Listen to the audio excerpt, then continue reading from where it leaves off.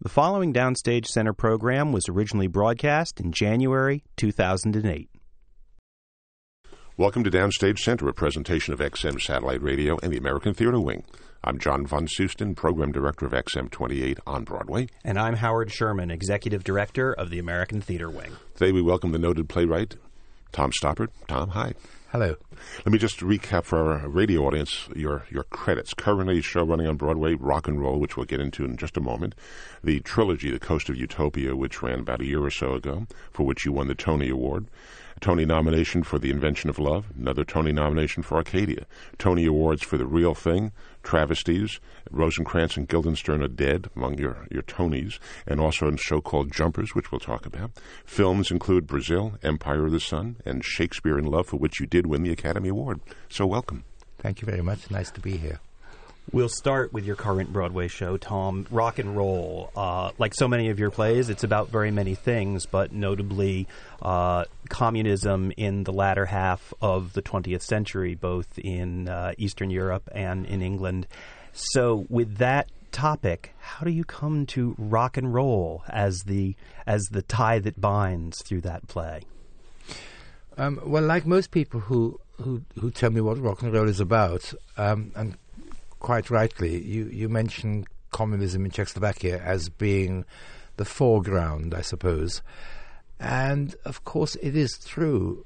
But I have begun to think that I should try and redress the balance slightly. It seems to be, that is certainly the background. The half the play takes place in Czechoslovakia between 1968, which we remember as the Prague Spring, and 1989, the end of 1989, 1990, the Velvet Revolution.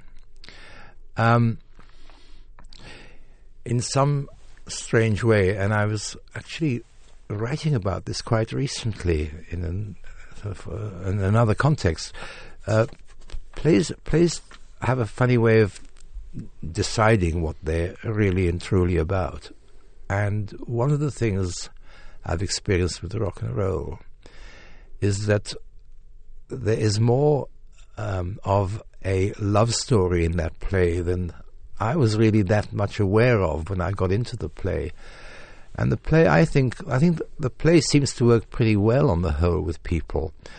And I've come to the conclusion that it's not because there are thousands and thousands of people out there who are really fascinated by what happened in Czechoslovakia between those two dates, or about theories of communism and democracy and socialism. It probably is a play that has got to work pretty well because running through it, glimpsed periodically, is a love story. I mention this because I wanted the play, when I was writing it or thinking about it, I wanted the play to keep going till about 1997. In fact, it stops in 1990.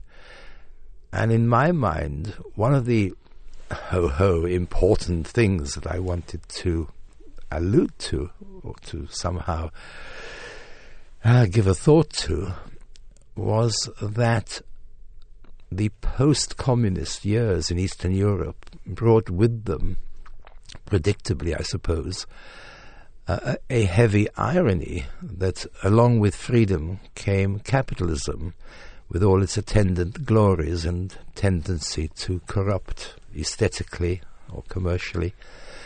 And I found that I couldn't do the last 7 years because the love story, the lovers got together in 1990 and the play absolutely refused to continue. Couldn't you have made it for the lovers to get together in 1997, then continued it that way? The other problem, which perhaps I should have mentioned, is that with rare exceptions, all my plays are 5 minutes too long, and I couldn't afford another 7 years.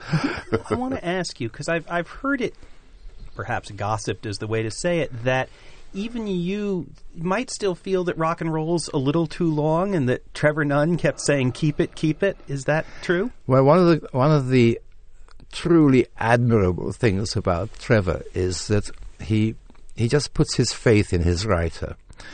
Well, I have been thinking about this recently, and I should be actually a little more exact, because there are two sides to this. A huge thing with Trevor Nunn, who directed Rock and Roll, is that we shouldn't make things any less clear for the audience than we are entitled to make them, that we are able to make them, and that the audience are entitled to have as a level of clarity. So very often he would ask me to put in a word or change one word just to button something clearly for the audience.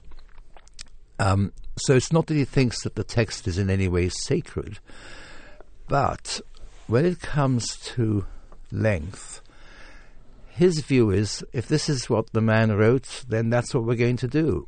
It's really rather touching, really. When I left New York, I'm just back now to look in on the play. But when I left New York after it opened, I brought with me a little list of possible trims, and they were just like, a phrase here, a line there, just take beats out of it. And when I got back to England, there was several saying, "Look, just leave well alone," And nevertheless, I felt that the one or two things actually ought to go, irrespective of the issue of what time the play came down. And then, of course, one discovers the other interesting thing about theatre, which one forgets each time, that there's a critical moment where it's no longer yours. It belongs to the actors. And even the author is simply a rather interfering presence if he starts messing about with what the actors have taken possession of. Well, the play originally opened in London in June of 2006. In transferring it to New York, did you make any trims, any cuts, any changes for the New York version compared to the London version?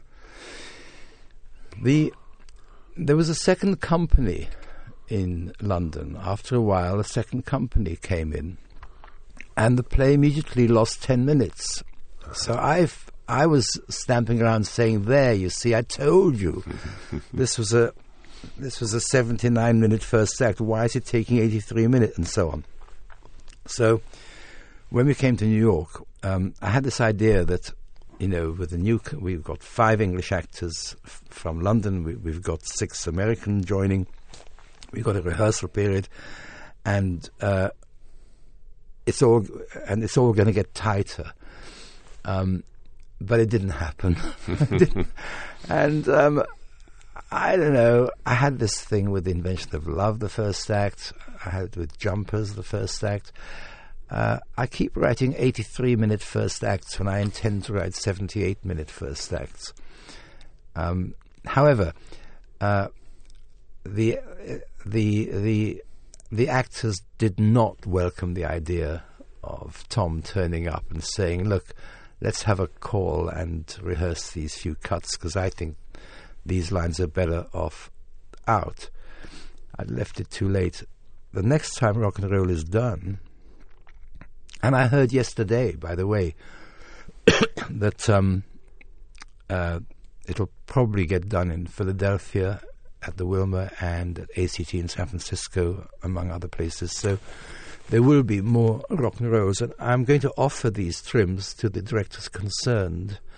So maybe I will end up getting down well inside 3 hours. Somehow I doubt that too many playwrights say, "My play is too long, I want some of my words cut." That sounds unusual for a playwright to say that. I'm very pragmatic, It's actually why I love working in the theatre. Maybe you're right about other writers. Maybe you're right about other playwrights. I don't know.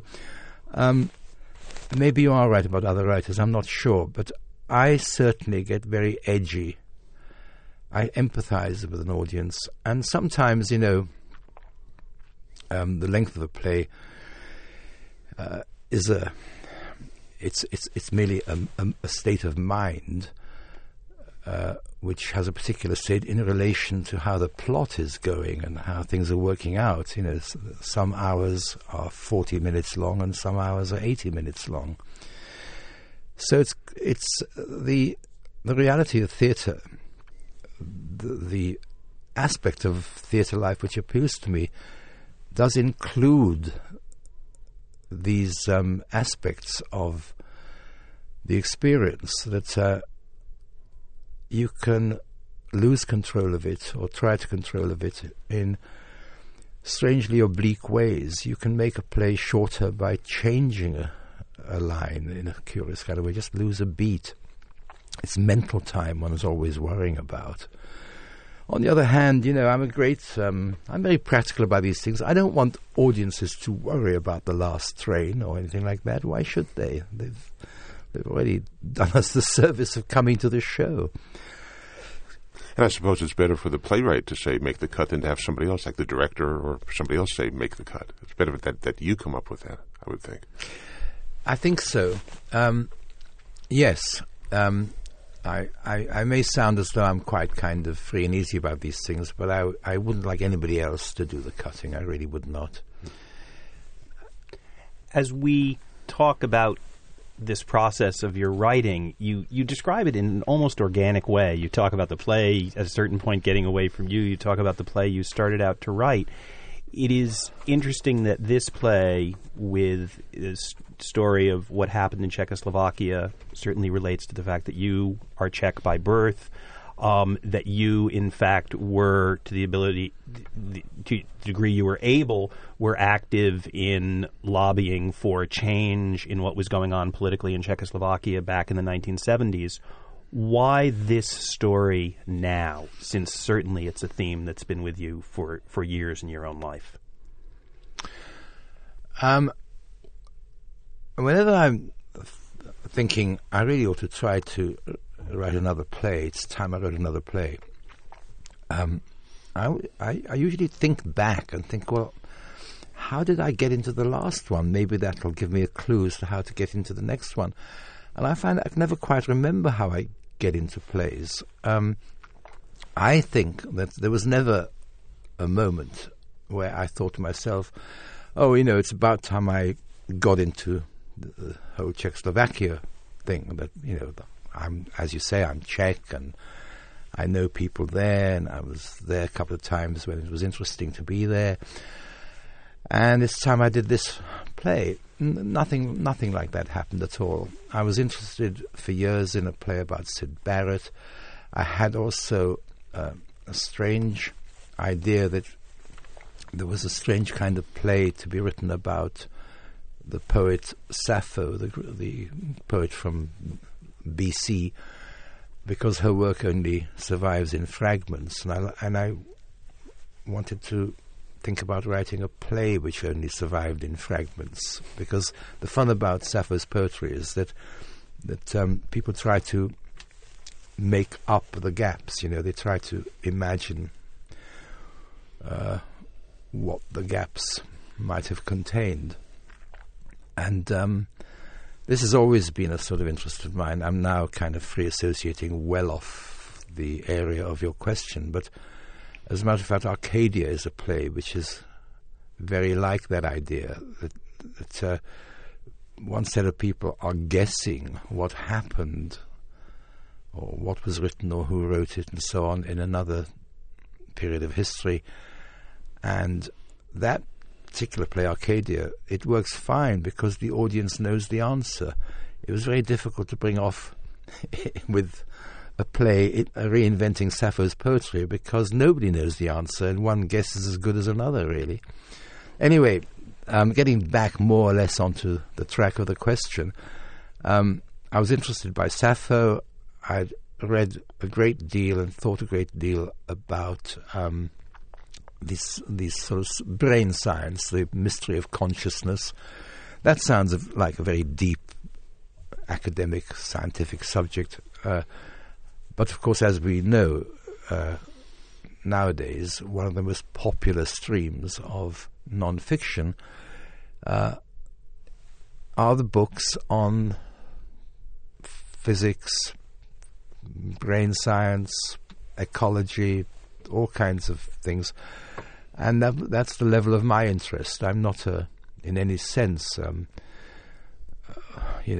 scholar of these of these matters. I love the airport paperback about on a serious subject. So there was that, and then there was Czechoslovakia, and they knitted together.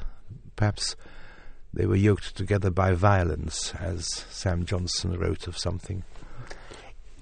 It's interesting that in a play which ultimately comes up to the point at which communism began to crumble in Eastern Europe, for the most part, it follows on the heels of your 3-part mammoth Coast of Utopia, which deals in part with some of the thinking that led up to the communist revolution. Was there any conscious relationship? Did that prior play lead into this? I think lead into it is perhaps that would be too simple for me to say, but it was, it was part of the baggage, I'm sure.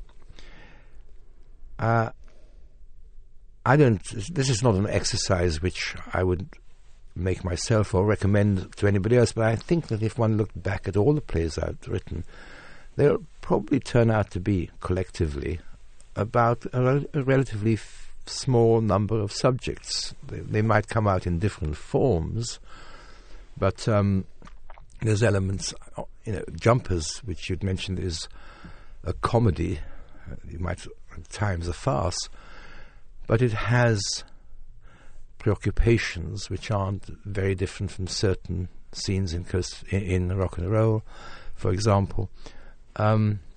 So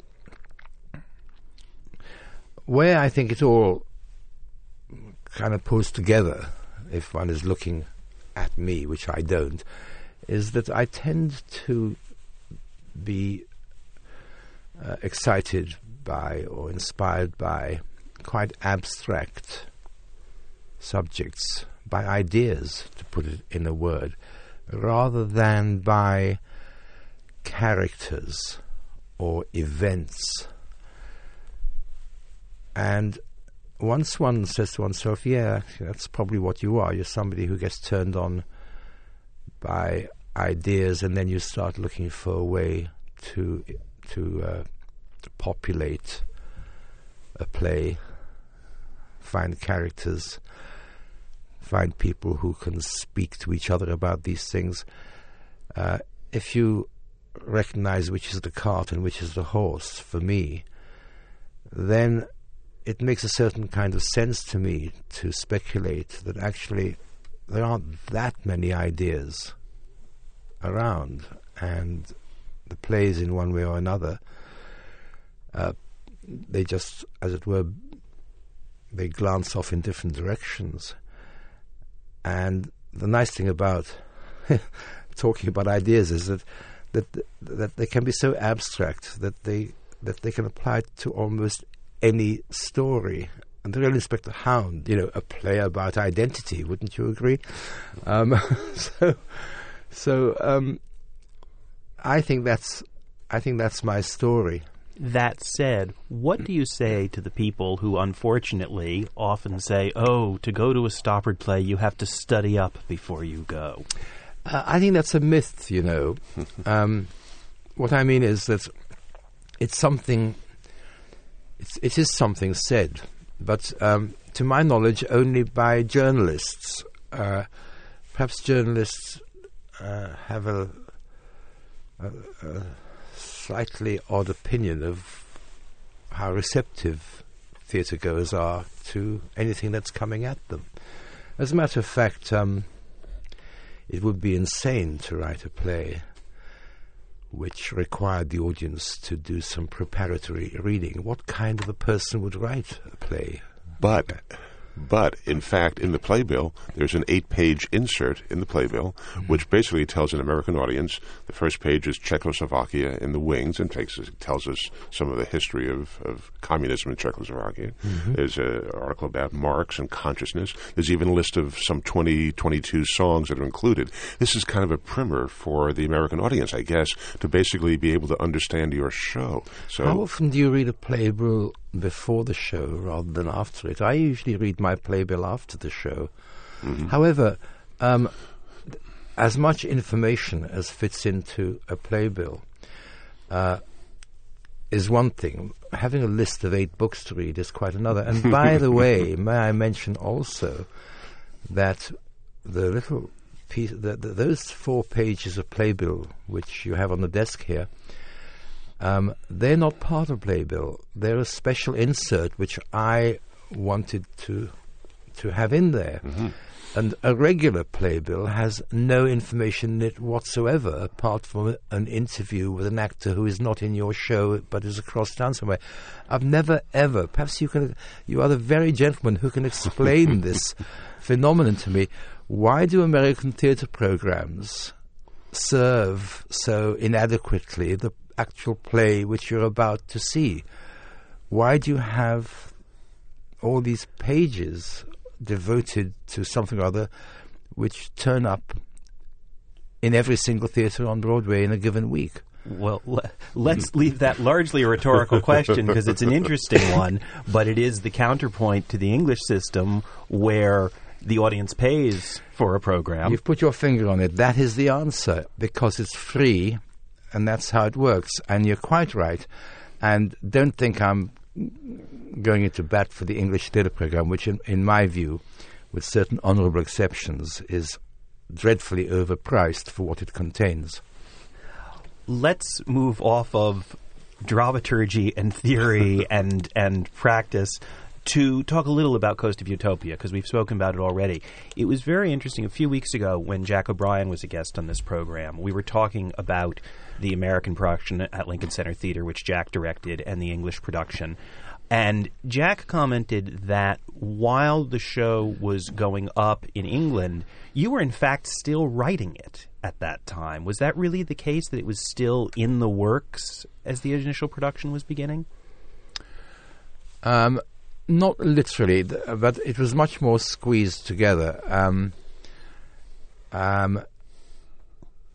I had enough time to write the first play in the trilogy called Voyage, and the second play was a bit of a rush, not because we were already rehearsing, but because there were design meetings and stuff like that, and scheduling meetings. And the third play was written very quickly. So, yeah, Jack remembers something which is more or less true, but it wasn't quite the case that we were already rehearsing, as I recall. No, I'd written all 3 plays before we actually had a day one. But I find, I mean, Coast of Utopia was not the first time it happened to me, that I really enjoy getting ready. I love getting ready to start. I don't know, this is probably a common self-deception among playwrights, but if you're writing a play which requires a certain amount of background reading, a play about historical characters or whatever, it requires reading. And I must say, I just love that process. I just love that period of reading and making notes. And I really had to kind of force myself to stop before I actually ran out of writing time, because I had ultimately a deadline. And I did run out of writing time in a sense. Normally, 3 months should be fine for a play. You know, a page a day, that's fine. It should be comfortable. A play is not like most novels. It's only 100 pages or less. So in one sense, it's not a huge piece of writing a play. You don't have to put 2 years aside for it. Except when you do A Coast of Utopia. And then, that's right, and then one finds, or I find, that as though it had been ordained, 4 years go by between what I call proper plays. I do a lot of work in between them and all kinds of stuff, translation and some film work. I'm busy. But it's curious. I don't seem to be able to get into a state of mind where I'm into a play as soon as I've finished one. Rarely I've actually known what I want to write about while the last one is still warm. But even in that case, to my surprise, it turned out to be 4 years before it actually came on stage. In terms of your writing process, you talk about a play being roughly 100 pages long, writing a page a day. When you put that first word down on the page, do you already know where the show is going, where it's coming out, or do you discover it as you go through? In other words, have you plotted it out in your mind right beginning to end, then you start writing? And then how does it evolve during that whole time? I think of myself as somebody who progressed from being the kind of writer who needs to know everything up front to being the kind of writer who's learned that it's better for the play if you don't know too much up front, and the more you can risk, the braver you can be about just getting into it with your fingers crossed, hoping that things work out in some way, but the better for the play. That's broadly true of my own experience over the last. Perhaps somebody else can tell me how many years it is. I think it's actually getting on for 50. But anyway, but it's not as true as I like to think it is, because I can remember the second time I was ever writing a play or trying to write a play. It's a short play called The Real Inspector Hound. It's a play which starts off with a corpse under the sofa. And I remember quite clearly that I didn't know who the body was, or why, or who'd killed the body, and so on. It turned out that it was perfectly obvious who the body was when I was 2/3 of the way through the play, but it was it was a wonderful lesson, which I keep trying to bear in mind. And the lesson is that I think that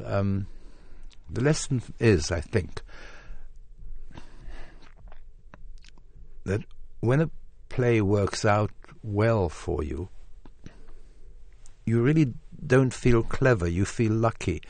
There's this strange element of what seems like luck, that a play begins to fall into its right shape. This is why I think that on the whole you can't do it up front, because you don't know what you're working with until you're writing it. And as these plays are falling into shape, do you feel, boy, this is really working out, or when I got problems, I got to come back and revisit this? I mean, when you go from beginning to end and you finish the play, do you then have the temptation to go back and change? Do you say, this isn't the best I can do, let me try to change it? Or does it speak to you and say, this is it? It's more like the latter until we're in rehearsal. Uh-huh. I don't... in my case, it's not a case of writing 100 pages, and then thinking, oh, well, I could do that better, so write the 100 pages again. That's not how it is with me. The way it is with me is that you're exploring as you go. So the first page exists in many, many forms, and probably the first third of the play has many drafts, page by page. And the further you go, the fewer choices you have to make, because the play is telling you what it's doing. And the nice, elegant way of putting it is that there's 50 versions of page one and only one possible version of the last page. And then when the show is produced, it's on a stage, how do you then look at that? You say, gee, that's the way it came out, that's the way it speaks? In other words, you hear it in your mind, like a composer writing a song, and then when you actually see it performed and hear it performed, does it, to you, resonate as, this is what I intended, or what was I thinking when I wrote that, or a little bit of each? It's mostly, well, you said when you see it on stage, but of course there's the weeks in a rehearsal room where you begin to get it. Mm-hmm. As a matter of fact, one of the, high days and holidays of a playwright's life is the first read-through. And not all directors begin rehearsal with a read-through, but very often they do. And I'm not somebody who shares my play with people while I'm writing it, or even when it's finished, I'm still fairly a bit anal about it, I think, it's a bit shy of it and so on. So that morning when you all gather, you've helped to choose the company, and they all come together, and you sit down around this big table, and that is the first time I get the play. It's a tremendously exciting day for me. I'm suffused with a kind of suppressed glee and terror and horror, maybe. And that's the day. And then rehearsals, I just love. I just love the intricacy of them. I love things being taken apart and being put together. And I'm always... I'm not a director. I've rarely presumed to direct anything. But I'm pretty good at responding to what's put up in front of me. For example, I have no real visual sense. I wouldn't know how to design a play, but I can respond to a design. And in a rehearsal, you can, this isn't a question of modesty or immodesty. It's simply a plain fact that you know more about this play than anybody in the room. Because, as I've said in the past, when you are writing the play into a presentable form, you have the illusion that everything about it is clear, and it's only in a rehearsal that you discover how much of it is ambiguous. Well, there's so many stories in the case of musicals of songs being dropped, songs being added out of town or during the rehearsal process. How about in a stoppered play? How much change happens during the creation of the play? It isn't a musical where you can drop a song, but obviously you can make changes. I understand exactly. The Coast of Utopia begins with a play called Voyage. The first act is entirely in the country, and the second act is in Moscow. And I mentioned that I was quite pragmatic about theatre, and that it was one of the things I enjoyed about it. And I actually said to myself, I'm not going to make life difficult for the designer and the crew. I'll do all the country stuff in Act 1, and we don't keep having to change the set all the time. I'll do all the town stuff in Act 2. And that was it. I wrote the play and showed it to Trevor, and that was that.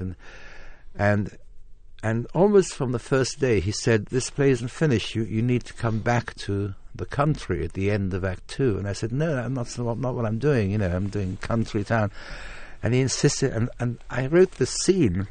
I mean, I don't want to make this a long speech, but in the end, the play does include a scene at the end, which I hadn't written and which Trevor said was missing.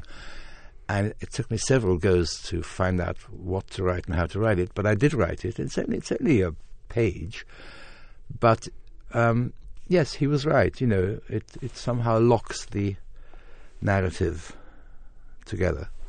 So the answer to your question is yes, and I might have said that and moved on. Let's go back and talk a bit about how you came to theater. It's interesting, in reading in preparation for this, that you did not see a lot of theater as a child or in your early teens, and that you really began your interest in theater when you were living in Bristol. What suddenly drew you to theater? Exposure to it. Not simply as a member of the audience, but as you know, as a journalist, and I was writing about the theatre a little bit. And I was in Bristol, which had one of the most beautiful and I believe the oldest working theatre in Britain. The Bristol Old Vic is the name it was going under. And I knew actors, and apart from that, though not disconnectedly, this all was going on at a time when there was a huge amount of interest in theatre in British culture.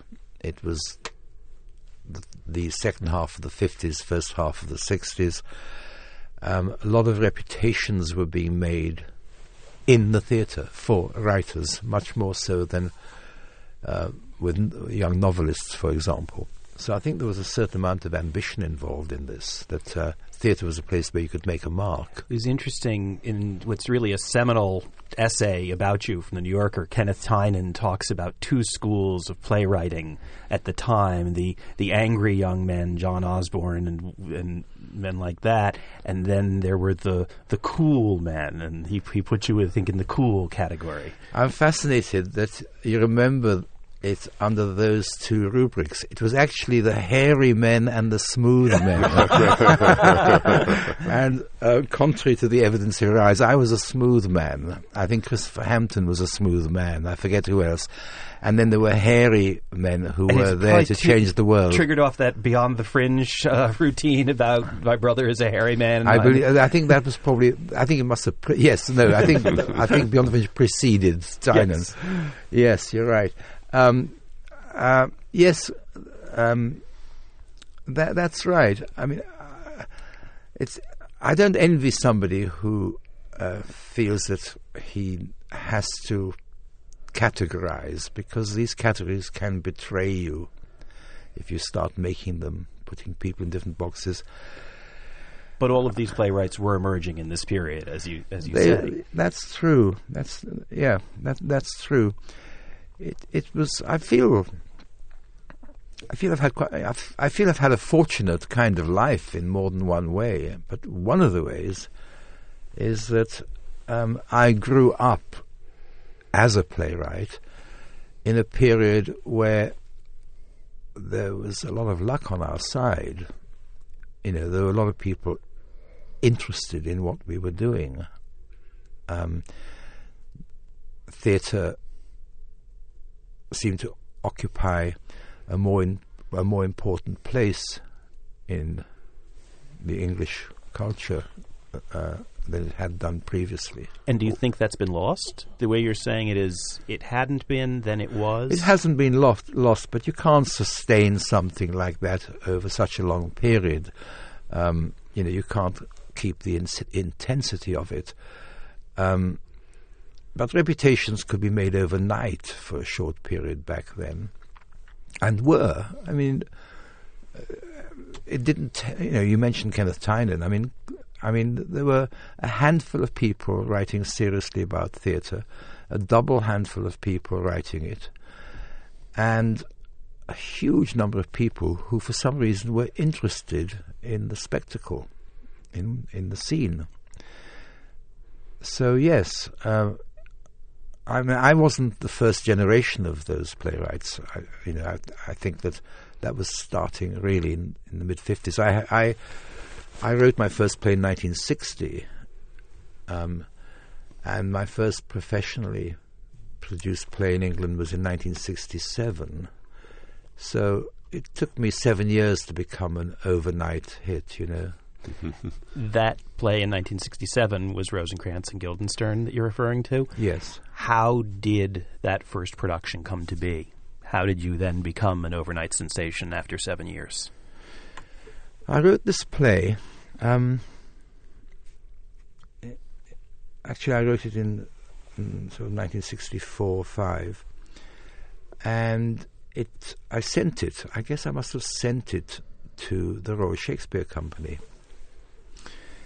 And don't entirely trust me on this narrative, but I think it's pretty much what happened. A young director called Trevor Nunn got hold of it and read it. And at that time, the Royal Shakespeare Company had the opportunity to put on a short season of plays in a satellite theatre, a small theatre. There was some funding for this. And I think Trevor was going to be doing this play. He'd come up with, from not exactly the sludge pile, but you know what I mean.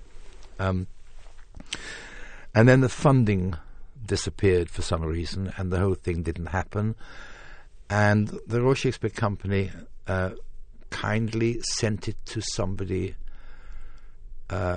who sent it on to a group of Oxford students who were looking for a play to do at the Edinburgh Festival, and they did my play, and a critic called Ronald Brydon in The Observer gave it a very good review, which Ken Tynan read that Sunday morning in his...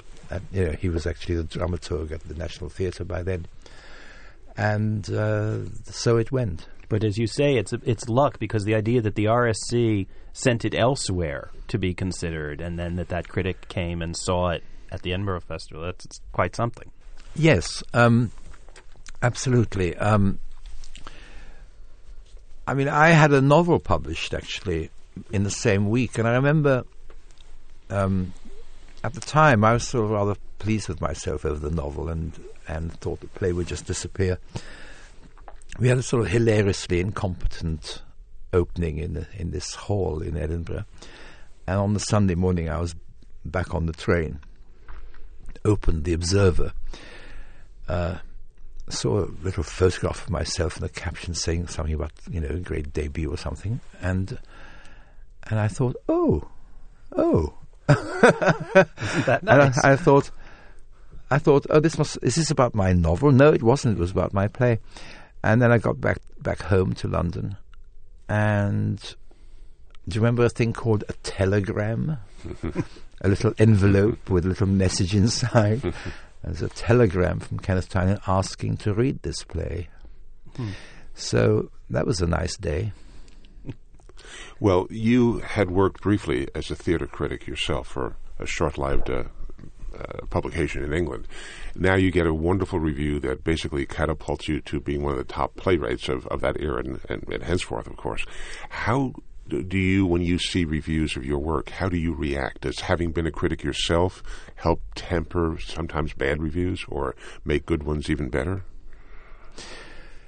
Well, with reviews, I'm just conscious of the fact that they have a practical effect.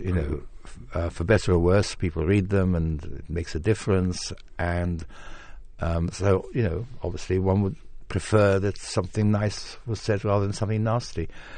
If you're asking whether they are instructive in some way and in some way helpful for the next play, the answer is no. This is not something said against them. It's just a fact of them. It's not the way the writers work. It's not the way their minds work. I don't think, anyway. I really don't think that writers respond in that way to what is said about their work. I think that I not only believe this, I have to believe it somehow. It seems to me very important. It seems to be a very important thing to say about being a writer.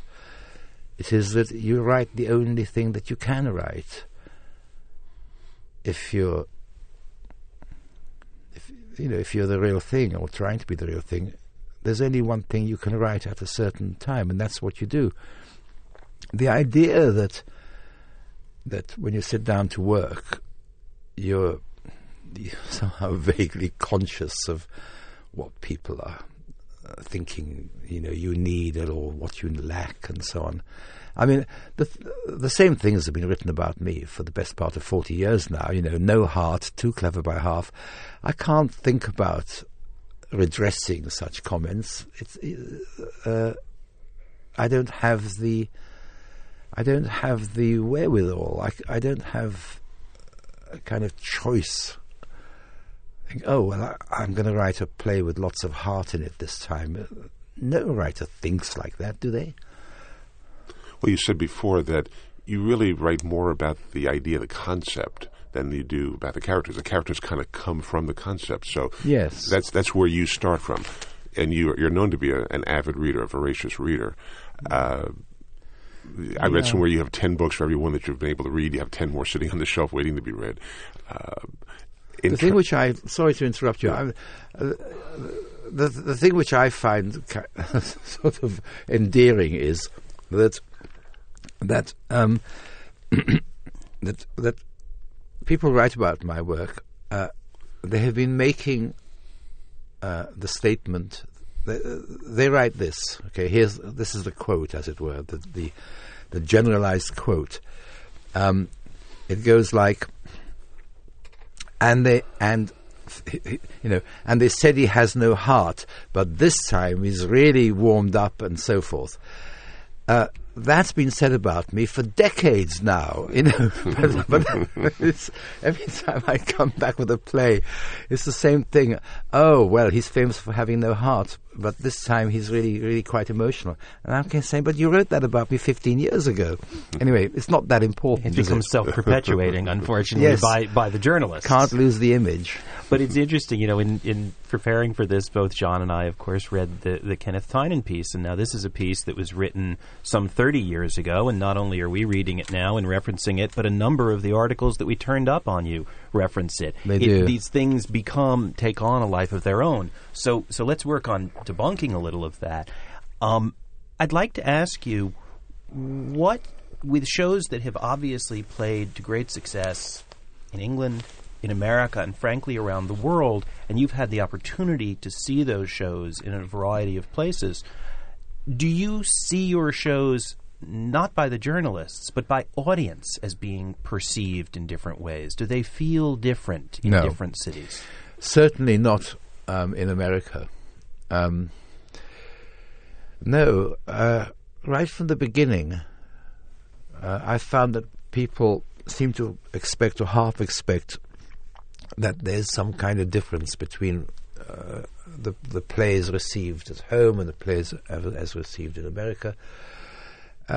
It's just never been the case. Clearly, there's odd detail which just doesn't carry across the Atlantic. Little facts, little words. Exactly, but that's not important. No, it's actually rather wonderful to me. It seems to me that there's an audience for my plays. There's a certain number of people who like my plays, and it's as though they show up for those, especially in those first weeks of a run. It seems to me that these same people show up wherever the play is being done. It's as though there's only these few audiences, few hundred people, and they just keep coming each time. They come to London, they come to New York, or they come to somewhere else. But what about the experience of seeing Coast of Utopia has been done now in Russia? Yes. And you've had a chance to see it there. Yes. What was that like? Intensely interesting and moving. It was actually one of the greatest things that ever happened to me, because I got interested in these people, these Russian 19th century radicals, and I didn't know I was writing 3 plays, and I thought I was just writing a play. It turned out to be this vast thing which requires, 70 costumes in each one. And anyway, so in due course, before I say in due course, while I was writing it, I had this little fantasy that one day it would be done in Russian for a Russian audience and so on. And then in due course, I sent it to a theatre in Russia which had a success with another play, Arcadia. And then at that point I discovered that I'd written a play about certain people they were sick of hearing about. They were people adopted by the Soviet authorities, powers that be. So you got them at school, you got them shoved down your throat for years at school, and they didn't want to know about them anymore. But then the play was around Russian theatres for a couple of years before it found the right one and the right director, the man who ran this theatre. And for reasons which it would take too long to explain, it actually found its proper home.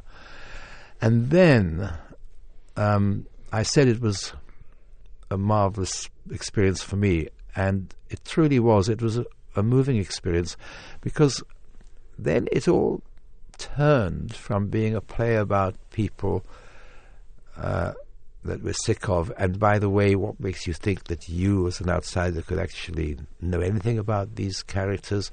It turned from that into a huge feeling of interest and gratitude. Somebody actually was interested in Russian history. Somebody from way out there had become fascinated by these Russian characters, real people from the 19th century. And then what was most interesting was, and this is a very deep subject which we can only glance at now, but what was most interesting was that as the time went by, I wrote the play in 2000, it was done in 2002, it was in Russia in 2006. And in the meantime, the play seemed to have more and more to say about contemporary Russia. That's what got them. The play just kept... They would... Gosh, I'm interrupting myself because now remembering what happened back in Moscow those months ago, I'm remembering how wonderful it was that, a character would have something to say, just a sentence, and there'd be a ripple of applause, which was entirely about self-reference, about reference to us in the audience. It wasn't about how clever it was or how witty it was. It was entirely about, that's right, that's what's happening now. It was all about that. So it was an intense experience, and there were lovely, wonderful people I was working with. So do the Russian audiences see it and react to it differently than both the British and the American audiences? Yes. Yeah. Yes, they did. It's not just... It is not just that they reacted differently. It was a different thing they were reacting to. In England... In London and New York, where this play started and went on, much as you try to resist it, in the end, the humour in the plays becomes very, very important, and rightly so. I mean, one of my personal maxims, which I've turned into a cliche, is that laughter is the sound of comprehension. So you do want that laugh. It tells you that the thing got home there. But in spite of its serious subject and its length and everything else, there was a surprising and enormous amount of laughter throughout these three plays in London and New York. In Russia, it was completely different, and I guess partly it's because when things go into another language, certain things just get lost, and humour is always fragile in that respect. But the main thing was that this situation isn't funny. It's very serious. So it wasn't like a deeply gloomy, serious event in Russia, but it was a completely different kind of event. It was about contemporary life, and I'm going to go back in a couple of months to see it again, and just have a reunion with this wonderful company of actors. We've made reference a couple times to the Kenneth Tynan piece, which was written roughly 30 years ago. Mm-hmm. There's one sentence that he wrote, and I was kind of leading up to this a few minutes ago. Tynan is saying this about you. His works have a way of changing their themes as soon as he sits down at his typewriter. Was that true then? Is it true now? And how do you come up with the themes that you've decided to write upon? I hadn't remembered that quotation. In fact, I only read the article in Proof for corrections, for inaccuracies, which at his request. So I haven't read it for 30 years. Can you read that sentence again? His works have a way of changing their themes as soon as he sits down at his typewriter. Themes? Themes. Really? That's almost incomprehensible statement to me. I don't quite know what it's saying. If it's saying that plays go off in directions you didn't expect, well, you don't need anybody to come from the grave to tell you that. Maybe it talks to what you were saying earlier, how it evolves. How as you go through it, it kind of speaks and kind of evolves from that. Well, yes. I mean, and of course, this was 30 years ago. Yes, but it's something which, insofar as I can detect what he's saying, it's something which becomes truer and truer. Yes. I think that... I mean, one of the things which I think used to be said, and I recognize there's some truth in it, is that I was much more interested in both halves of an argument. I liked looking at both halves of an argument, as opposed to somebody who has a position and is mostly interested in communicating that half of an argument, a polemical writer. I don't think I had many. I don't think I had many things to sell that I was interested in selling, but I liked the marketplace. Mm-hmm. It's always unfair to ask a playwright to say what their favorite work is, and I would not do that to you. But I am curious that even with all of the acclaim that you've had for so many of your works, is there any play of yours that you think didn't quite get its due, or that may be due to be rediscovered again? Well, it's a nice offer. Thank you. Kind of you to give me the chance. I'm now thinking rapidly. A play which I'm very fond of, which has worked beautifully in the American theatres where it's been, is a play called Indian Ink, which is quite a difficult play in a sense. No, it's not difficult. What I'm trying to say is it's a fairly expensive play to mount, perhaps, and I know that Kerry Perloff wanted to bring it to New York and was hoping to do so, but that never happened. So that's probably a play which, and it was in Washington D.C. At the studio there, I think a couple of times. So it's a play which is kind of fine, but well, actually, let me get past the semicolon, which would be this: insofar as it matters a damn whether a play is shown in New York or not, Indian Ink is a play which I'd like to have here one day, but not necessarily on Broadway. And often at the ends of interviews, and we are drawing to a close, there's the question of what are you working on next, and as the way you've talked about your work, I wouldn't ask that. But you wrote in Vanity Fair that you very often get fixated on a piece of music as you start to write a play, and I was surprised to read that Coast of Utopia you were listening to Pink Floyd's Comfortably Numb, and with Arcadia it was You Can't Always Get What You Want. So let me ask you, what are you listening to these days? Well, I'm not into a play of my own. I'm actually translating a Chekhov play, Ivanov, for Michael Grandage, who runs the Donmar Theatre in London. And it seems, sadly, the case that when I'm translating a play, I don't need the music. So I'm listening to, in London quite recently, there was a huge, triumphant reunion of Led Zeppelin, and I've been on my travels, and so I got what's that big album, Mothership. So I got that played just to remind myself of Led Zeppelin, because I hadn't really been playing them for years and years, and they weren't really that big with me. But I'll tell you, so I'm jumping now, but Robert Plant, he's, as you probably know, he's done an album with Alicia Krauss. Alison Krauss. Alison, beg your pardon, of whom I didn't know until this album.